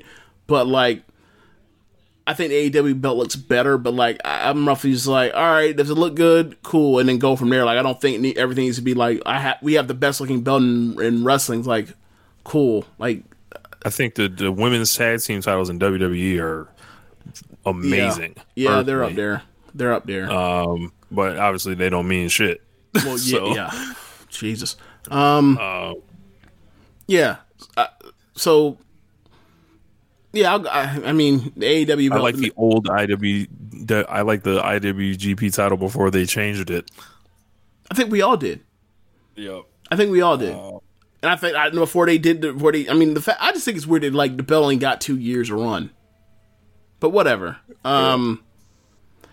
It's not a big deal. They replaced the belt that looked great with a belt that looks good or very good, whatever you want to call it. But like they took a step backwards, but it's still a good looking belt. I think people freaked out because like I think the real thing that people need to freak out about is like, getting rid of the lineage more than the way the belt looks. Yeah, I'd be remiss if I didn't mention the big gold belt. Like, oh yeah. Yeah, I think that's obviously number one. Yeah, but over the Winged Eagle for me. But I think a lot of people like the UK title out of the WWE belts. I think it's a little too gaudy for my taste, but in WWE, NXT but whatever. tag team titles, or the NXT UK tag team titles are really great. I'm drawing a They're blank. Circular. They kind of remind me of the WCW tag team titles a little bit. Okay, like the second ones. Okay. I always liked the 1996 WCW tag team titles that Hall and Nash had originally. I always thought those were pretty nice. I think that Ice Ribbon has some nice I think it's the triangle title. I forgot what it's called. Like it's some rules under I forgot what it is, but like I've seen it and it looks nice. That's one to mention out of Joshi. I would probably say Lucha Underground's Gift of the Gods title looks kind of similar to the AEW title, but it has like columns, but it shares a similar shape, but it's like columns, I believe. Okay. There's also I remember me and Josh were sending different champions belts back and forth. Look up Jim Londos' championship, and it's like just all these little squares and these little like small, like this little small belt buckle. It's fucking hilarious. So that's a treat. I'll send a tweet out with it just to show you guys if you want to check it out. But yeah, man, those are all the questions. Yeah, so be sure to go to Red Circle and check out our donation page. And Rich actually, you know, as he mentioned earlier in the show, at the beginning of the show, he has a lot of music that he's been putting out, a lot of stuff he's been working on. So, Rich, where do you want to tell people to go to check it out? Just load up Spotify. New original music's coming out every Friday for probably the foreseeable future. I'm talking like 20 weeks. I just noticed I had that much built up, and then there's also going to be a mixtape coming out. Time Travel 2. I kind of said I wouldn't do another time travel before. I just do, you know, put freestyles on the page, but kind of got the bug, and I am going to do Time Travel 2. No raps left behind, or no beats left behind. My bad. You know, Time Travel 2, A Journey Through Time, kicking around different things. But when I tell you, like, I'm going off, like, and just coming up with just fire shit, samples, beats, not a game, not kidding, on another level than what I've been, you know, working on recently. Like, it's a major step up. All right, then. Yeah, hopefully I get one of James's beats and get it going. This shit. The editor might edit this whole conversation out. Check us out at prowrestlingtees.com/suplex. We have gear there, and check out the other shows on the network. We got to get that Olds on Top shirt up there. Jeremy, if you're listening, hit up Zach. Zach has this design. Olds on Top, dedicated to all the olds in wrestling prospering this year, like Keiji Muto and Goldberg and several other motherfuckers like Sting, Christian, like Edge. Olds on Top, Edge, Randy Orton.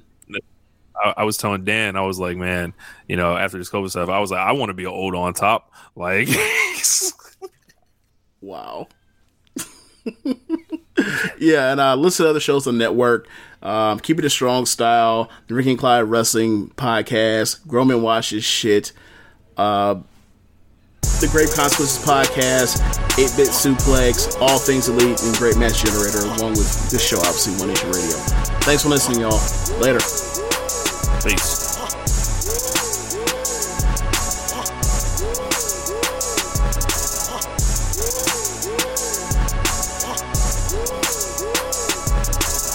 What's so special about Hero Bread's soft, fluffy, and delicious breads, buns, and tortillas? These ultra-low net-carb baked goods contain zero sugar, fewer calories, and more protein than the leading brands, and are high in fiber to support gut health. Shop now at Hero.co.